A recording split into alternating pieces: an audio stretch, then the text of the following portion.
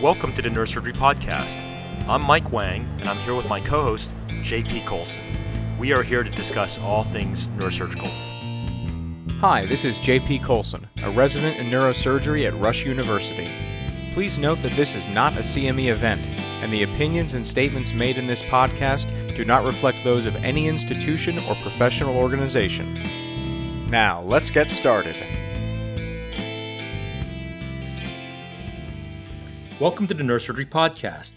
Today, in this episode, we are delighted to be joined by Pierce Nunley. Pierce is actually an orthopedic spine surgeon like some of our previous guests, and Pierce has particular insight into what we do as neurospine surgeons.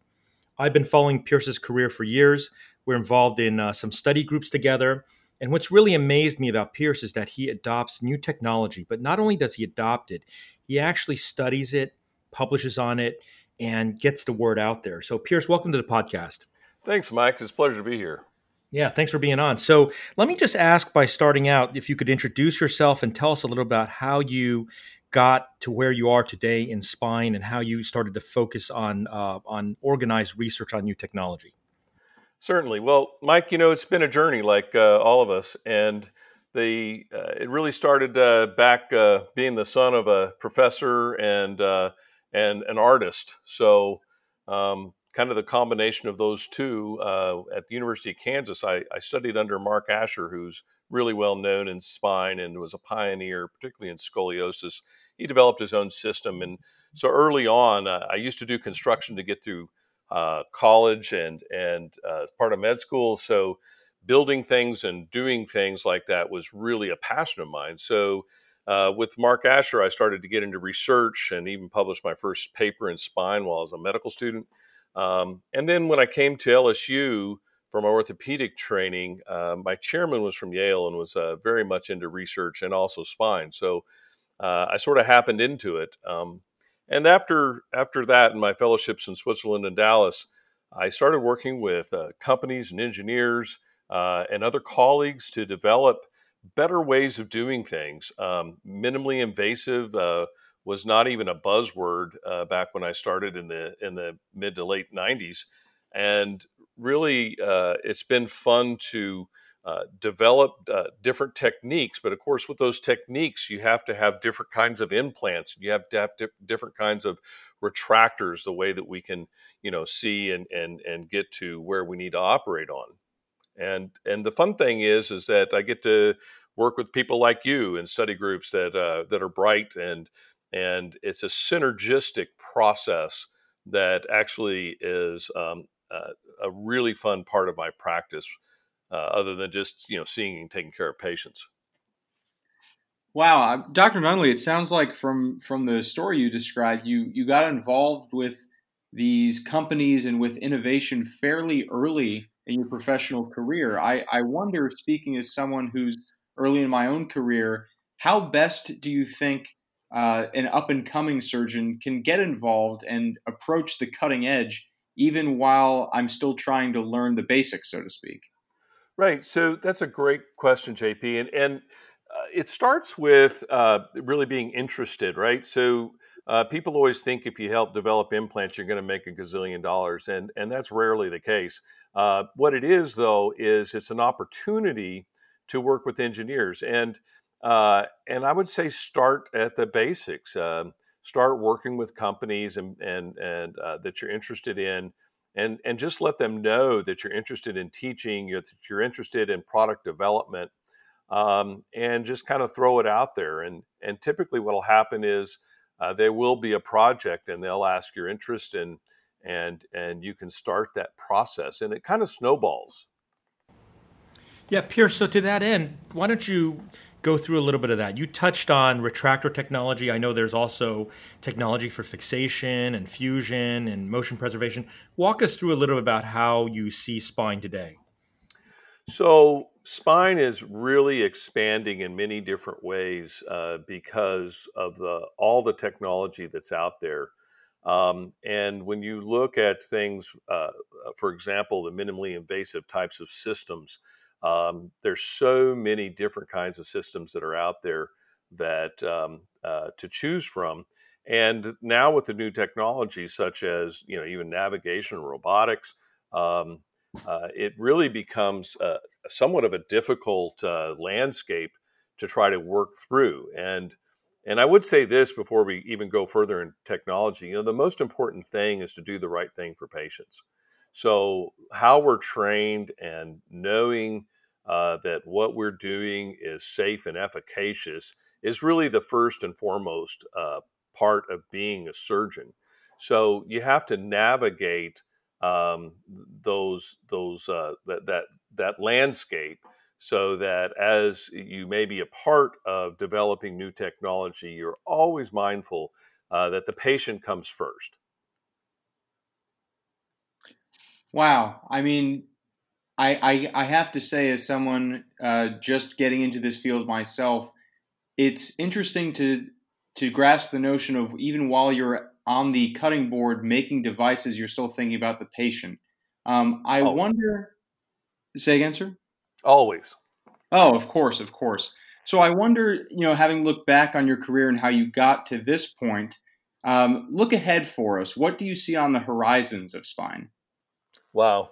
So I see amazing things happening. And of course, uh, sometimes technology's maybe not quite where it needs to be. There's two things about technology. One is, we want it to work as well or better than what we're currently using.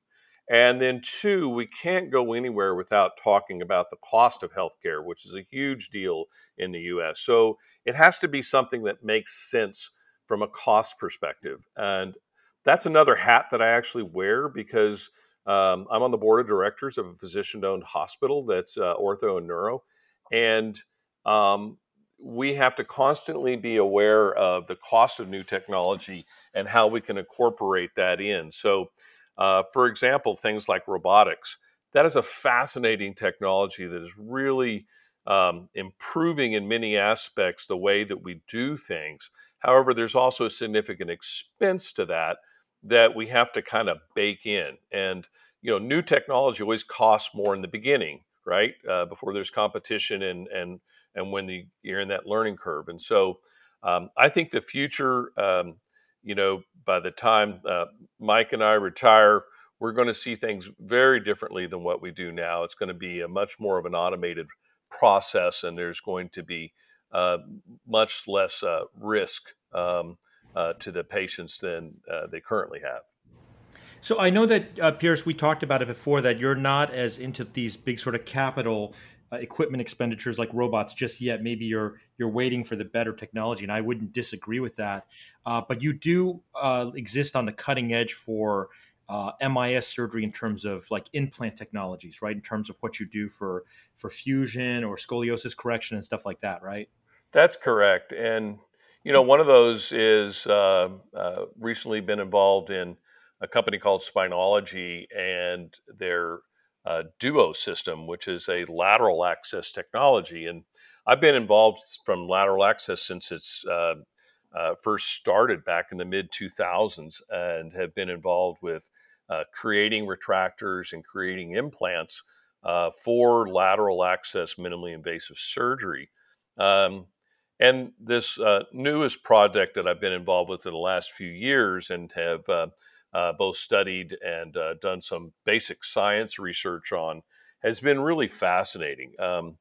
It for a couple of reasons. One is that the retractor is much smaller, and so well that when we go through the psoas muscle, we have to navigate through various nerves that are both afferent and efferent, and we got to not damage those to do what we need to do. So the smaller retractor makes it really much less likely that's going to happen. And in fact, in our study, we've actually proven that there are less neurological issues.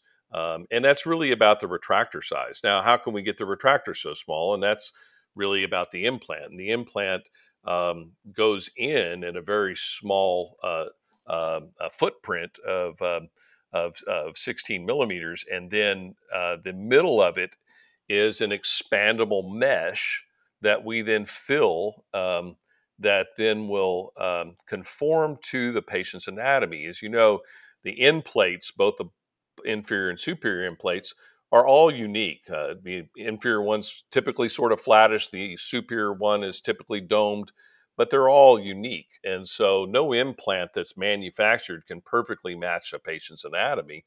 But when you fill a bag and the bag fills the space that's there, it conforms perfectly with the patient's specific anatomy.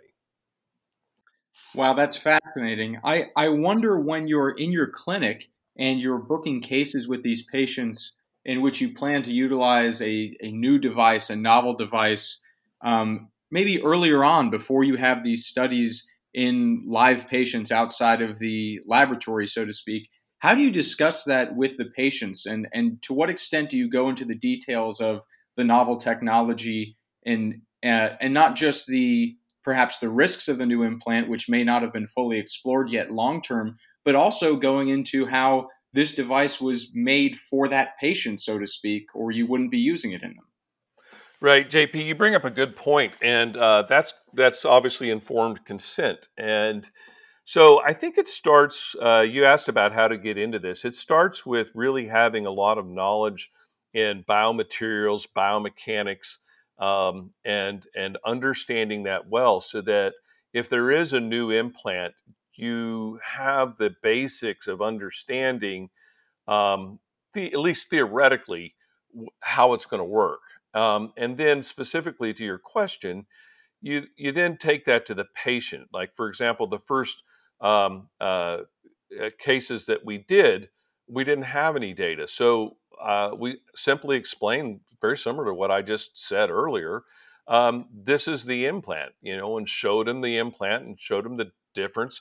And of course, at that point, even during the study, we have to be intellectually honest and tell them that theoretically we expect this to be this way, but we don't know. And early on, before we had the data, theoretically, we thought we would see less problems with numbness and weakness following the use of the novel retractor. But you just have to tell your patients, look, theoretically, it's like this. I can tell you I've done a lot with XYZ retractor, and it's a very successful surgery. I certainly don't expect it to be worse. Yeah, I like how you're making that segue for us, the natural segue to building that research infrastructure. And I know that you and Marcus Stone, who leads your research efforts, you really have a tremendous research infrastructure for what I would consider sort of like almost like a private practice situation, right? So talk to us about how that came about, how you built that, what the challenges are, and what you're hoping to accomplish. And what you bring up, Mike, is really important, and that is the infrastructure to do really quality research requires a lot of time and effort and money. And so it really starts with the first studies I was involved with in the 90s. It got to where a single employee wasn't doing enough. And then in the early 2000s, I decided we needed a department. And so we created a department that had one employee and then two, and then that just grew because research follows very specific guidelines, and those guidelines and rules have become even more onerous over the years. So we have these things, obviously IRBs and all the rules and GCP, and being able to really do research well. We've been through 3 FDA audits in our site, and those are very very tedious things to go through. And so if you're going to do research in your facility, it really takes a dedicated team, at least 1, 2, or 3, depending on how many studies. We actually have 6 employees currently. At one point, when we had more studies going, we had 10. So it's quite an infrastructure that has to be maintained, and Dr. Stone does an absolute fabulous job. In maintaining that infrastructure, I imagine you have a diverse range of personnel working with you, both clinical, administrative, dedicated research staff. In your experience, especially in those early stages where you're just picking your first employees, when you're a small group of 1 to 2 to 3, how do you pick the best people for those jobs, and what kind of people do you try to get on the team first? Well, you want to get somebody that has experience, like anything else, and so being in a town that has a university, that's helpful. So people that have had really some significant experience is the most important thing. But you also need to empower them to be autonomous, and really help make sure that all your policies and procedures and SOPs are appropriate. And it takes time. Like, for example, I meet with Dr. Stone for a weekly meeting at least once. We have a standard meeting, and then we talk many different times during the week. Being PI on several studies, there's a lot of paperwork, and now more and more is being done on the computer, and so, and even being PI with other doctors in the practice, some studies require my oversight before any enrollment with any sub investigator, and so that's a time dedication that's not reimbursable. So it takes that kind of dedication to research and wanting to make sure that it's done right. But it really starts with your team, and your team kind of driving that process, because during the day, Mike and I are taking care of patients, and we need people to be running that machine and making sure that all day, every day, that machine's running and interface with us when they need to talk to us. Yeah, I mean, it's hard to overestimate the amount of work and money that goes into it, right? But you've done such a great job with that, Pierce. So my hat's off to you. Tell us about some of the research projects you're doing right now, just to give people an idea. Maybe some young folks out there will be listening, want to get involved in some of the research you're doing. Right. So we have some internal things that we look at, but as far as bigger projects, we're working on the Sentinel TDR study, which has been a really fun study because it's actually studying two different cervical TDRs, and this is the first time I've ever been in a study where I get to pick intraoperatively which of their two devices I want to use. So that's kind of a fun one. We've been involved with some of the intradiscal things like Dysgenics, and we got involved with the Pfizer Staph aureus study. That unfortunately didn't work out, but that was a fascinating study. That brings a segue to doing. It's a whole nother level to do anything that has to do with pharma. So we did an opioid study for a post-op opioid study. And now we're doing a study with a company called Koros, where we're looking at a new bone graft that is basically a human hormone. And so that is also a pharma type study. And to do that, you now need to have a lab within your facility. You have to be able to spin down blood. You have to be able to have freezers, refrigerators. So that really, and then of course your AE, your adverse event recording, is amped up significantly in that kind of a study. So we were fortunate several years ago to start to get into some of the pharma studies, which, as I said, requires increase in infrastructure and attention to detail. But it's really paid off, and it's actually quite fun to be involved in these more intricate studies. Wow, I imagine that kind of as this conversation reflects, the majority of research within spine surgery involves implants and devices. But as you say, the pharma side of things is there as well. And that's something that our listeners probably don't consider when they're thinking about surgeons conducting surgical research, and the involvement of drugs and drug manufacture there as well. What other fields of research are you currently involved in? So principally, it is implants. Secondarily, it's doing some of these intradiscal and pharma type studies, but we also do some biomechanics. So actually, kind of a segue back to the spinology discussion. One of the fun things about being in that project is I got to work with Lisa Ferrara, who is an amazing a lady that has she's a PhD and has a biomechanics lab that's private, and I got to go and actually do biomechanics research on the implant and on some of the aspects of that, and some cadaveric research as well. And so that's actually a lot of fun too. I don't get to do as much sort of the basic bench type research that I'd like to do, but being able to do some of that and get back into the lab and mess with an instron is really a lot of fun. Wow, Pierce, it's really fascinating. All the things that you're telling us about. I think spine is one of those fields that, there's so much in the future, so much is changing. I was reviewing some of the changes over the course of my career, and when I first started, the technology was so limited. So my hat's off to you for getting all that done. Tell us a little bit about your vision of the future. What's coming next in the world of spine and minimally invasive in particular?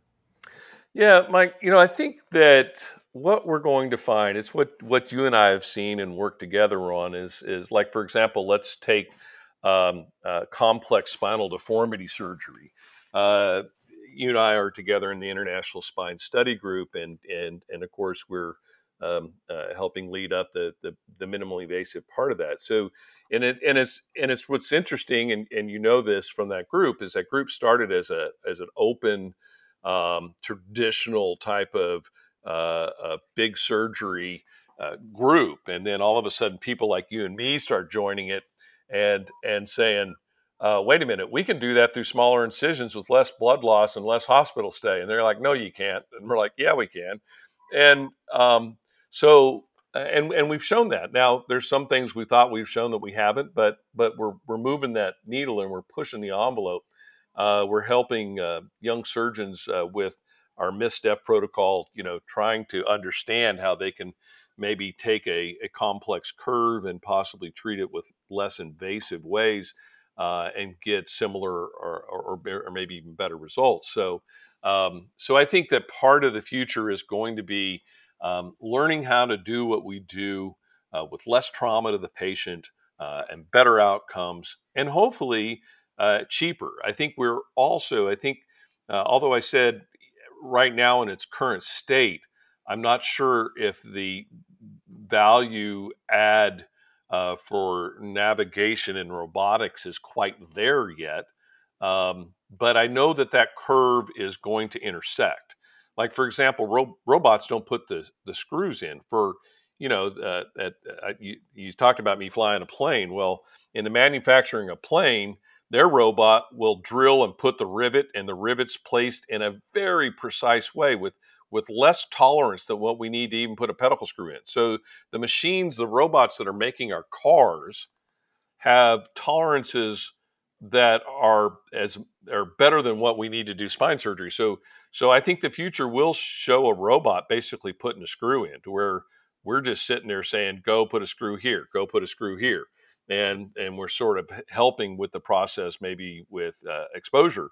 And I think that's going to be really cool when that happens. But, we're years from that. And part of that's just the development of the technology. And of course, with lawyers and risk, it's one thing to let the robot show you where to put it, but you're actually doing the drilling, and the risk to a company of, well, my robot put a screw in a bad place and that caused a complication.